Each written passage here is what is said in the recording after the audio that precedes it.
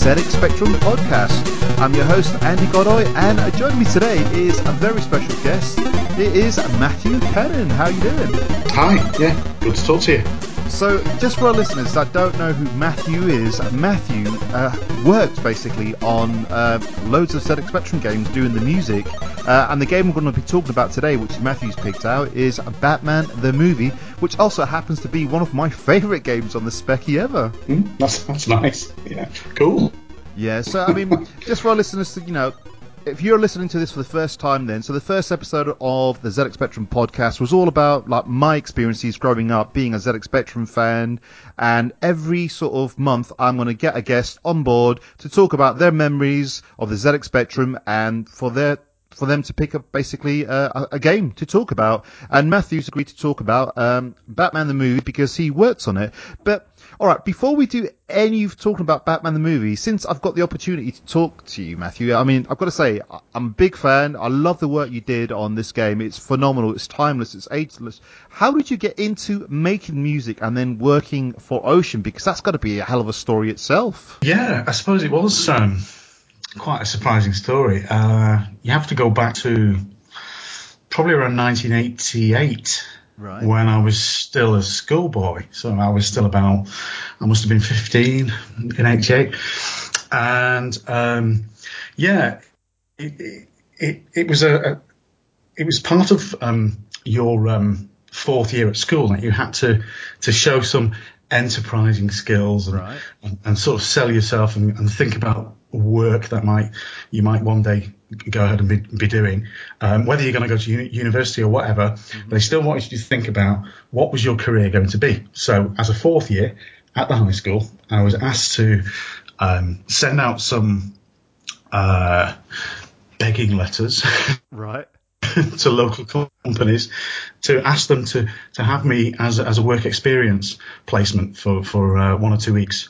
So this is part of our summer holiday assignment was as a school kid was to go and find a company that you were interested in learning about. Maybe you're interested in the work, you thought you might be able to go into that industry and send out letters to say, hi, I'm 15-year-old school kid. I'm on work experience. Will you have me? And of course, I sent a letter off to Ocean, growing up in Manchester, knowing it really well, being a fan of the games, being in particular fan of the music that was coming out on those titles at Ocean. Yeah, lots of really, really fantastic stuff by Martin Galway and people like that. So I'd already been well aware of what they were producing. I was a consumer of their stuff. I'd save up my pocket money and go and buy their stuff. So I just sent a letter out to them, not expecting any sort of response at all. I told them I was interested in assembly programming. I was learning how to write music on the Commodore 64. That's the machine I had at home. Yeah. I was interested in all the other machines, the Spectrum and all the stuff that was going on. And I was trying to really sell myself. That was the assignment. That was the school assignment to do that. And, totally shocked to get an Ocean letter-headed response to say, yeah, sure. Who was that letter from then? The one that you got the response from? I got a response from one of the managers there called Colin Stokes. So he would have been Gary Bracey's boss, I think. Right. So he was a board member. I think he might have been a producer there.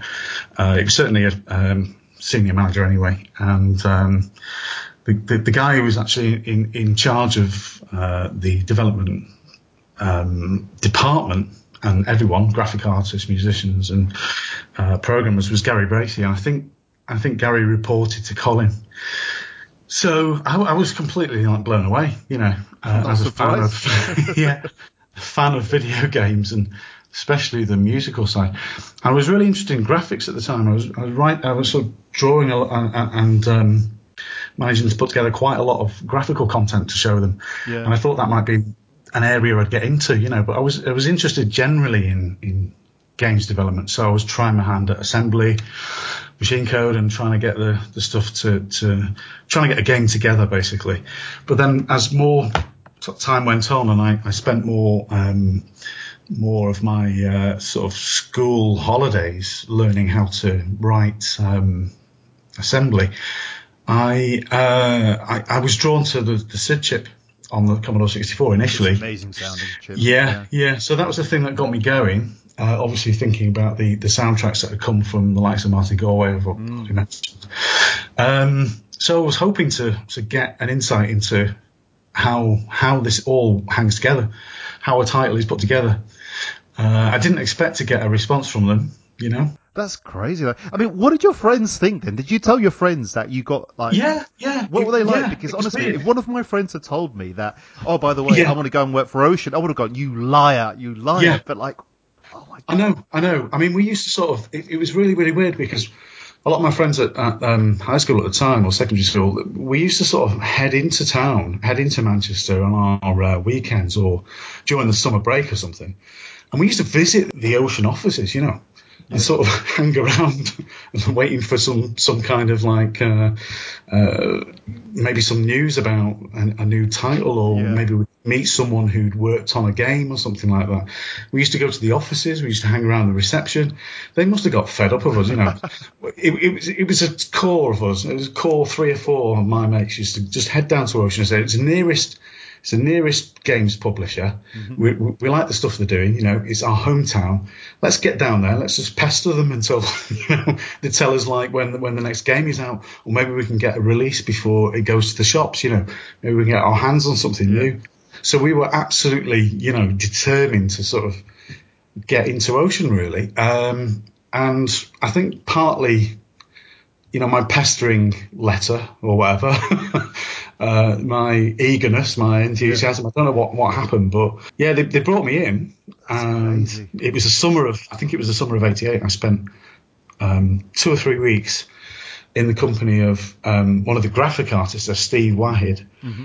He'd worked on a lot of titles there, and I met all the other members of the team, people that I'd known from reading the credits on the games, So some programmers like David Collier, and people like John Megan, who I later became like pals with. Jonathan Dunn as well. I was introduced to him. And when I was introduced to Jonathan, because of course I went to Ocean expecting to sort of see Martin Galway working. Yeah. That's what we thought, but he'd moved on since then. Like the year before, I think he'd moved on to Sensible Software, and Jonathan Dunn was his replacement. So while I was spending time on that school assignment, just learning how to sort of manipulate sprites and do a basic game with Steve Wahid, I was also hanging around with Jonathan Dunn and saying, can you show me a little bit about how you make the music? Because by that time I'd been studying music for a while, about 3 or 4 years by that time. Mm-hmm. I was really into, musical composition and arrangements and stuff like that. And that was always my passion, like since I was very young. So even though I went in to learn about the general, how you put a game together, how you make the graphics, how everything, I was really starting to show an interest in the music. And it was Jonathan Dunn that sort of picked up on that. He said, well, if you're spending 2 weeks here just seeing how things work and you're still at school, when you finish your exams, when you come back next year, So that's what I did. Just finished my GCSEs. The very last day, did my last exam, and then I went straight back there and said, look, can I do a bit more work? Can I do anything? Test games, anything. I don't mind. Make the tea. I don't care what I'm doing. But can I hang around? What did your family say, like Matthew, when you'd done this? Well, yeah, a lot of my friends and family were really surprised, because they'd known about Ocean Software as being a local success story, and one of the major games publishers of the time. And obviously they'd seen me sort of buy their games and with the Ocean logo on it and stuff, and suddenly, I'm sort of working there. So it's probably quite a surprise to them, really. But they just let me get on with it. So, he must know what he's doing. Well, I didn't. I was... But you know what the amazing thing is, though, Matthew? It's just like, you're only a few years older than me, and as a kid, it's just like, we saw the programmers, musicians, the graphic artists as like heroes and legends. Like we look forward to all the games that these guys or girls were making, and we couldn't wait for the next game to appear because, it's just, Ocean was just so big back in the day. They were the talk of the playground. I mean, talking about the talk of the playground, I mean, obviously, I ended up getting a ZX Spectrum. I wanted a C64, but I got a ZX Spectrum, and I grew to love it. Hence, it's why I'm still playing games. Over 30 years later, I'm doing a podcast about it now. What was your school like then, with sort of like the computers? Yeah, so we had the usual batch of computers that you'd find in any sort of mid-80s high school. So the BBC Micro B. Oh, lovely, yeah. Yeah, classic machine. So that was the first machine that I think had written any sort of real assembly code on. But again, it was all by chance that I did this. It was during a lesson I managed to find that the BBC Micro B had this built-in machine code monitor. Didn't know it was there. I just stumbled on it. And as soon as I'd sort of found that in the class, it was just a way of having a bit of fun, really, just writing a bit of code for the on the machine code monitor that was already built into the BBC. So it was, we didn't have anything else. We didn't have any of the major games machines, Most of my friends at the time were saying they've got ZX Spectrum, you need to get a Speccy, why have you got a Commodore? And that was that's what I was given, as a birthday present, I think one year when I was 12. I always, you might have wanted a Commodore. I always had my eye on the Spectrum. Because a lot of my friends would have it, and they had some great games on there. A lot of the games that were produced by the likes of Ultimate, they just seemed really, really involved and interesting games. Yeah, they seem to have a life of their own. Yeah. And I think a lot of these games were made more for the Speccy, and they looked better on the Speccy because of the colour that they use, and the sounds are so unique. And I love it. Don't get me wrong, I love the C64, but for me now, I'm Speccy the whole way now. Yeah, the Speccy was, again, you've got to remember that it was a British innovation, you know. It was a great British invention by a great British eccentric. So Commodore was just some, strange German company that no one really understood. I remember my maths teacher at school would say, oh, what are you playing around with the Commodore for? It's just a waste of time. And that was his way of saying, the ZX Spectrum is a homegrown thing. We should support British industry, and all this kind of thing. But I was really interested in the Spectrum. So when I started at Ocean, like in the year after that time I had. So you were about 16 then when you started working? Yeah, so it was 1989, so I would have just turned 16, I think. And I went back to Ocean and said, look, can I do something, anything? And by that time, actually, I'd put together, in that year between 88 and 89, I put together quite a lot of music demos. Oh, cool. So I'd used some basic music programs like Electrosound and Ubix Music and a couple of other things. I tried Ben Daglish's Music Driver. Yeah. I tried hacking into all the music routines and tried to create my own. So when I went back in 89, I had a very, very small portfolio of tunes, So I was able to sort of sell myself back as someone who could possibly do the audio. It was Jonathan Dunn that picked up on that and said, well, yeah, he can do the audio because he liked the demos. I didn't expect him to, like I say, I was a music student. I was very serious about music. I was listening to a lot of very heavy music, and I was scoring music and learning how to read and write music, very serious about it. But I didn't expect it to translate to the machines, To me, it was like magic. The stuff that these guys did was like some kind of weird, alchemy. Like you say, you just said you were waiting for these guys to release their next thing, because it seemed like there was amazing bunch of wizards who managed to conjure up these games, And I felt the same about the music side of things. So I didn't expect them to say, yeah, you're good enough to do it. But something in those demos, something about my music and what I'd done with the music routine seemed to make them think, he might be good. And they were looking for an in-house musician to help Jonathan. I think Jonathan Dunn's workload at the time was just too much, There's a lot going on. Yeah. So I started in 89, I think, looked at New Zealand Story. They asked me to do a few sound effects for the Commodore. I thought, right, okay, I've got to prove myself. Yeah. So I did that. Literally a few days later, they said, right, okay, you need to get onto the Speccy. And I was like, oh my God, I've not listened to enough Spectrum music. Yeah. Don't understand the chip. Don't understand really what people are expecting from that sort of sound platform. You know what he was capable of. I don't know what. I just didn't listen to enough Spectrum music to know what people were expecting. But when they said Batman the movie, I was like, "Are you serious?" You know, how can you sort of entrust me with that? I just felt like they'd made a mistake.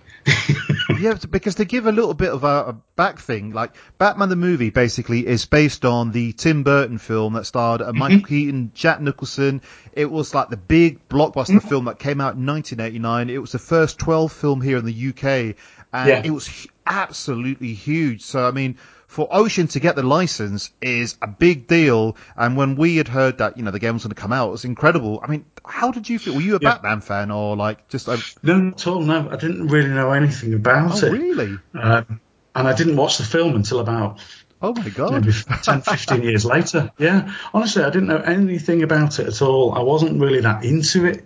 I wasn't into the sort of comic book world. A lot of my colleagues at Ocean were really into that stuff. So when they were assigned a project like Batman or RoboCop or one of the other movie titles, they were really, you know, chuffed, thrilled, just excited to be part of it. All the stuff that we get from the movie publisher, you know, sort of scripts and storyboards, any of that stuff that used to get sent to Ocean, which I don't think was that much, actually. I don't think they got to see as much as they'd like to have done. You know, they consumed it like avidly, like, whatever they can get their hands on, anything to do with Batman. For me, it was like, I just wanted to have a blank slate and to look at, I didn't want to be influenced by anything. I wanted to make sure that if I was going to make music and it was going to be my very first project, it would have to be, you know, from me, my response to the Batman theme, if you like, the Batman character and the, you know, I had seen some of the movie, some of the scenes in the movies, in the Batman movie itself, but I hadn't really been a fan, so I wanted to keep that just like that. I didn't want to get consumed by the whole sort of culture and start being influenced by some of the music that was around at the time, the Danny Elfman stuff. And even if you remember, I don't know if you remember at the time, but Prince did a song. So everyone was saying, oh, you know, Matt, you need to go and listen to Danny Elfman. Maybe you should listen to this. Prince has done this chart single. I just wanted to somehow keep myself separate from that, and just for it to be my response to the game, my response to the. I'll tell you what, and it works. Basically, you've put your own sort of stamp on it.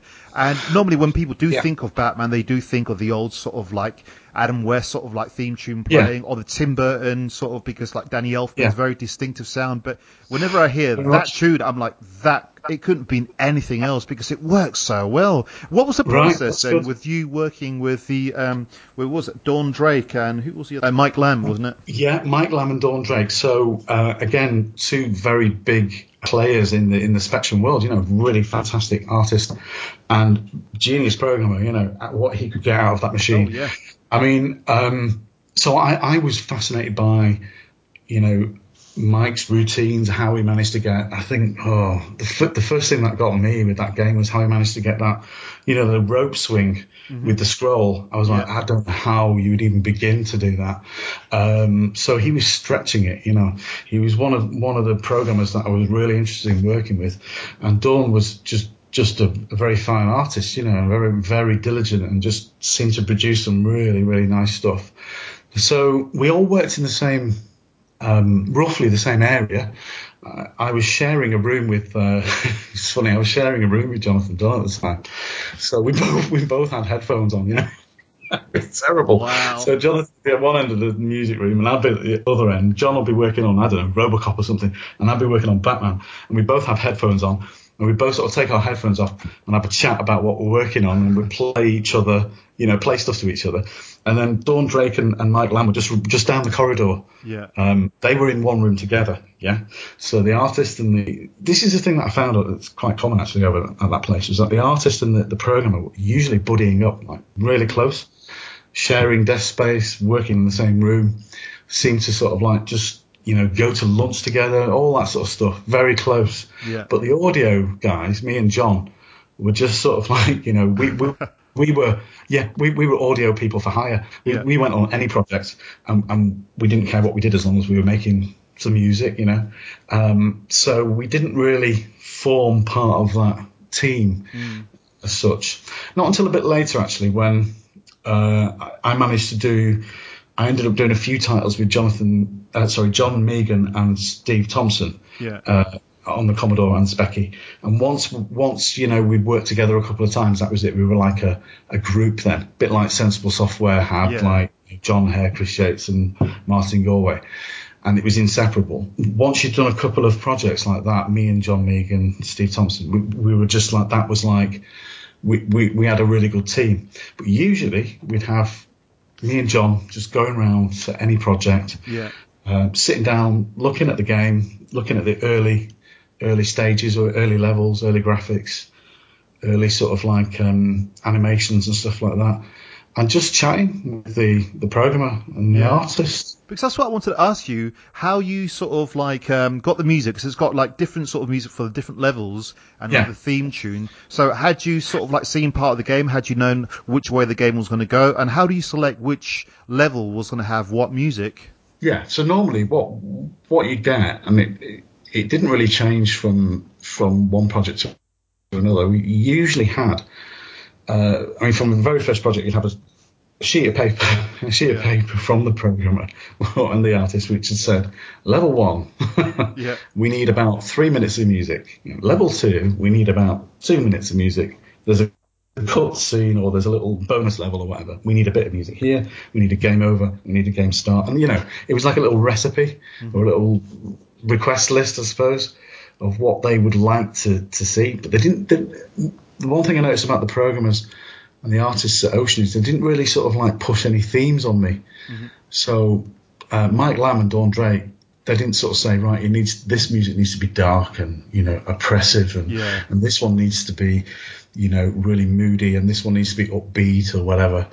They didn't have any of those sort of stylistic or sort of like mood elements to request. They didn't make those sorts of requests. They just said, level 1, it's set in this chemical plant or whatever. Level 2, it's set in the city of Gotham, blah blah blah. And I just I'd see a little bit of the game in development, some of the animation, some of the basic sprite movement stuff, and some of the graphics were usually incomplete.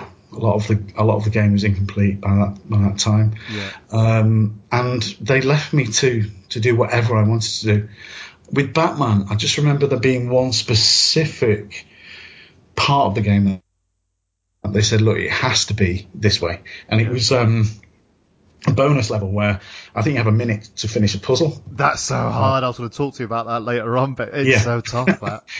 Pretty frantic. Yeah, so I thought, right, okay, well, so they said, look, it's got to be a minute. It's going to have some kind of tension to it. So with those little pointers, you were able to go away and do whatever you wanted to do, really. They didn't really say much else, and there wasn't much else being fed in. As long as, I kind of reported to Jonathan Dunn. So, I was quite junior, so I'd report to Jonathan Dunn effectively and say, look, John, I've got some stuff to play back to you. Is this going in the right direction? And John would give me some feedback. And apart from that, they'd let you do whatever you needed to do. That's amazing. So it was really good. Yeah, I didn't really listen to the soundtrack much. It was knocking about. A lot of people had a copy of it, and I was familiar with Danny Elfman stuff. And I went on to work on the Simpsons game, actually, on one or two platforms, Game Boy and stuff like that. So I knew his music and all this kind of stuff, but I didn't want to be influenced by it too much. No, that's fair enough. So what was your then, once the game got done, what was the reaction from, how did you react to everyone really liking it? Because, it was amazing. Honestly, it did so well. Yeah, it was a big surprise. I was quite nervous about how my work would be received by my peers there, because I was the new starter. I was quite young. music is. I mean, you can start in a place like Ocean and be a graphic artist and be kind of young, because a lot of it was, this is what Batman looks like, this is what a city looks like. Yeah. Got to draw it, and it's got to look good. But with music, I think there was a lot more. It's a lot more subjective. So I was worried about how my compositions might have been received by my peers, because I was only really just coming to terms with music myself. I was learning, music was my passion, but I was a student of music, but I was still learning so much about it. So when you listen to the Batman soundtrack, there's a lot of quite naive musical structure to it, which, looking back, I can recognise my youth in it, my sort of naivety in music. But I think I managed to get away with it somehow. Honestly, it is one of the best games on the ZX Spectrum. Honestly, it's like, I'll tell you a quick story about about me playing it, because I remember sort of just loving sort of like seeing it in the shop, and it's in the big box, and it was just like the Batman symbol, and I think even the Ocean logo was a little bit orange, like this sort of Batman symbol thing that they had. And I remember opening it up, loading the game up, seeing the amazing loading screen, and then the title it was an event, screen. wasn't it? It was so good. Honestly, the game is phenomenal. So quickly remind our listeners then. So it's 5 different sort of like games in one, basically. So it's 5 different levels. The first level is in the chemical plant. The second level is you're in the Batmobile, and again, the music really adds to the game. The third level is the toughest level. I mean, that music really drives you crazy because it adds to the tension. It's like you said, you've got 1 minute and you've got to try and decipher the... ratcheting up. It's so hard. I've only done that a couple of times, and after that is the Batwing level, which again, really good graphics, the music's brilliant, and then I think I've got to it once or twice, is the Cathedral. But I will let our listeners know, I mean, it is a pretty tough game, that there is a cheat code sort of that you can do. If you hold down the keys Mick, it takes you to the next level, which is what I've been doing today, so I could actually get to the Cathedral level. But all right. So I wonder what Mike Lamb was thinking there. He was probably just thinking Mick, as in Mike. Yeah. What was he thinking? We had some really weird cheat codes out there, I have to say. Yeah, it was an event. It was like getting the game. I do appreciate that a lot of people were like really waiting for this thing to come out. One thing that Ocean did really well, I think they came under a lot of fire for the way that they sort of repeated their formula for platformers for games. But one thing that they did really well, I think, is in music. Sorry, not music. No, they didn't do that very well at all. No, in the film tie-ins, I think they did really well. Is they managed to bring these like 5 mini games, like you say. Yeah. That I don't think that wasn't a very common formula, was it? Really, for other games at all. It was only when you came to a movie tie-in, where it seemed to go that way. Because a lot of the games were just very standard. It was just one formula, and it had like the main character, which looked somewhat like the star of the film, whatever. Yeah. But this took the best elements of the film, and as a kid, like you'd fill in the gaps. Basically, you'd imagine that you were in the chemical plant or you're in the Batmobile. I mean, the first time you saw that Batmobile in the film was amazing, and then to see it on the screen, it beautifully drawn, and I think Ocean, did that so well with the movie licenses. I mean, The Untouchables is another fantastic one. Well, that's what I think they did well. And, I remember working on The Untouchables later. And again, it was like, Ocean have produced another sort of movie tie-in that seems to follow a formula of, hopping around platforms. But I think that's unfair. I think the guys really came up with a way of storyboarding and bringing to life some scenes, Now the game mechanics, I mean, as a musician, I didn't really care what the game mechanics were, to be honest. I only wanted to know about the characterizations, the pace of the game, and the major sort of, points of success and failure in the game. That's all I need to know about. But in terms of the sort of platform element, I don't think it was overdone. I think with Batman, I think it was, again, actually the Batwing section, that was like a 3D sort of flying along thing, wasn't it? Yeah. It had like a slight sort of isometric look on it because of the shadow and the Batwing, so you could get a bit of perspective on it. It's very similar to the sort of like driving from left to right on the Speccy, like the Batmobile level. And I think on the Amiga that was like a 3D thing, that's sort of like an outrun perspective where you're driving towards the screen. Yeah. But yeah, I wanted to ask you then. So once the game was complete, then, like, what did you think of the game? Did you play the game, and what did your friends think of the game back in the day? Yeah, I remember playing the game, not listening to the music at all, really. Thinking about how my music goes with it. I mean, obviously, there's a bit of, my music would go into one level, and then there'd be a bit of feedback from the team to say maybe it needs to be a different style or something, or to trim it or extend it or whatever. But when I actually played the finished game, I completely tuned out of all the audio. I just wanted to play the game and see whether I enjoyed it. And because I had a Commodore 64, that's the version that I played. I just took home and played it because they gave free copies of the game that you worked on. They just gave you a copy of that. So I had a copy, and I remember thinking it was all right. But I wanted to get to the later levels. It's tough though, quicker than, I thought like the early levels were okay, but it frustrated me how hard it was. Yeah. I thought, God, you've really got to be a hardened gamer to do this, And I remember thinking, no one's going to hear the later levels, the music, because there's one piece of music on the Batman game that I really was quite proud of, and I think it was the last one I did with the Cathedral. Yeah, I just thought it was more like what I wanted to produce, something that I wanted to make myself, the sort of music I would make, if I had a completely blank slate. That was very close to sort of stuff I was interested in. So I kept thinking, God, I've written the best music at the last level, and no one's going to get to hear it.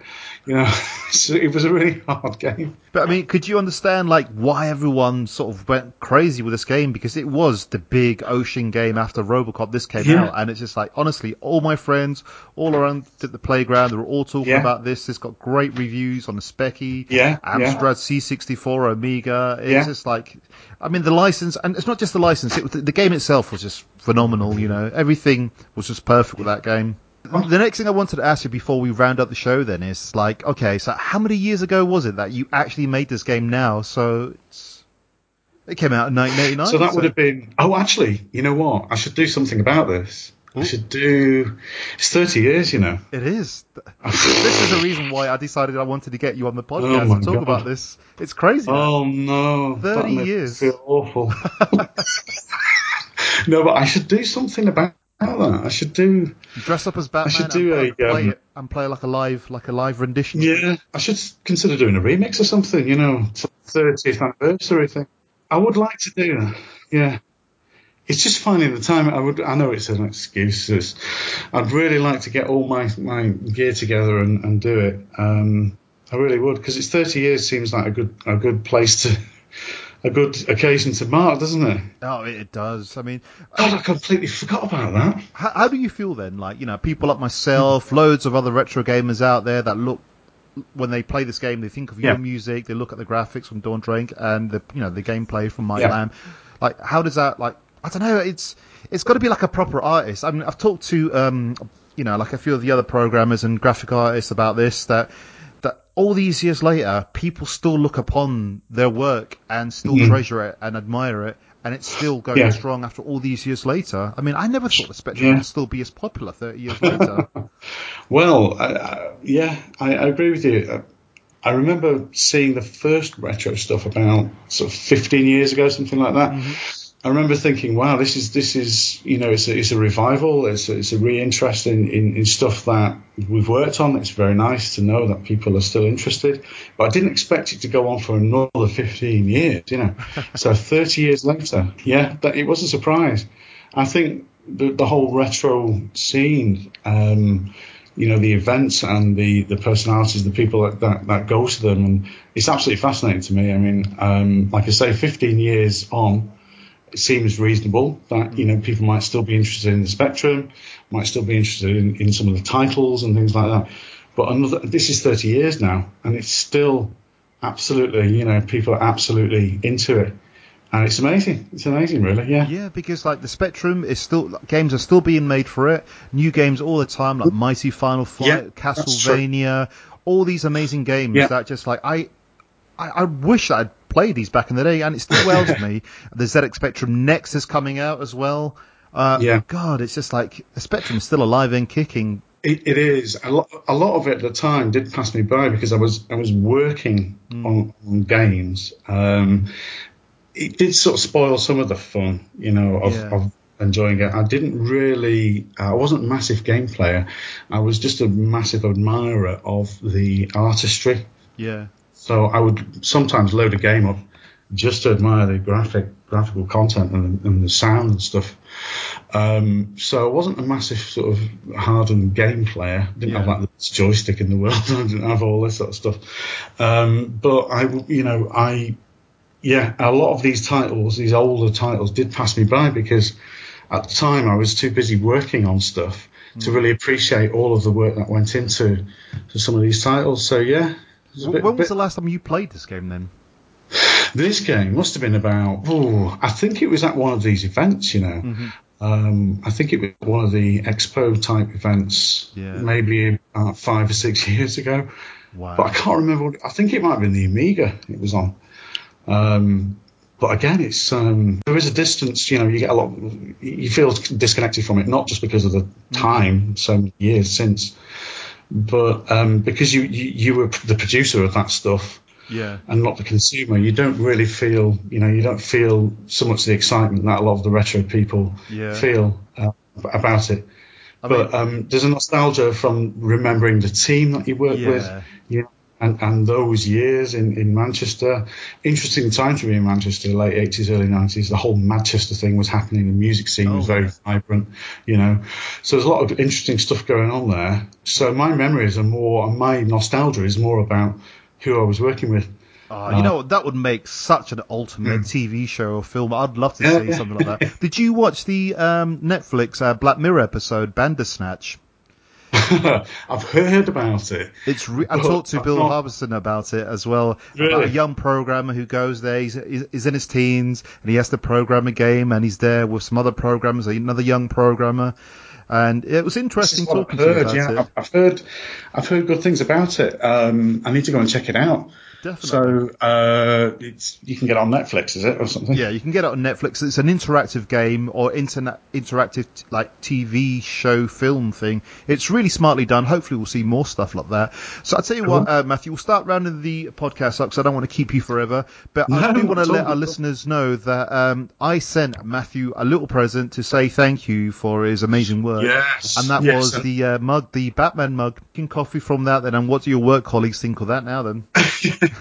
It was a bit of a surprise, really. I mean, I remember seeing on Facebook, I think it was, the stuff you'd done on Robocop. So you did a Robocop mug.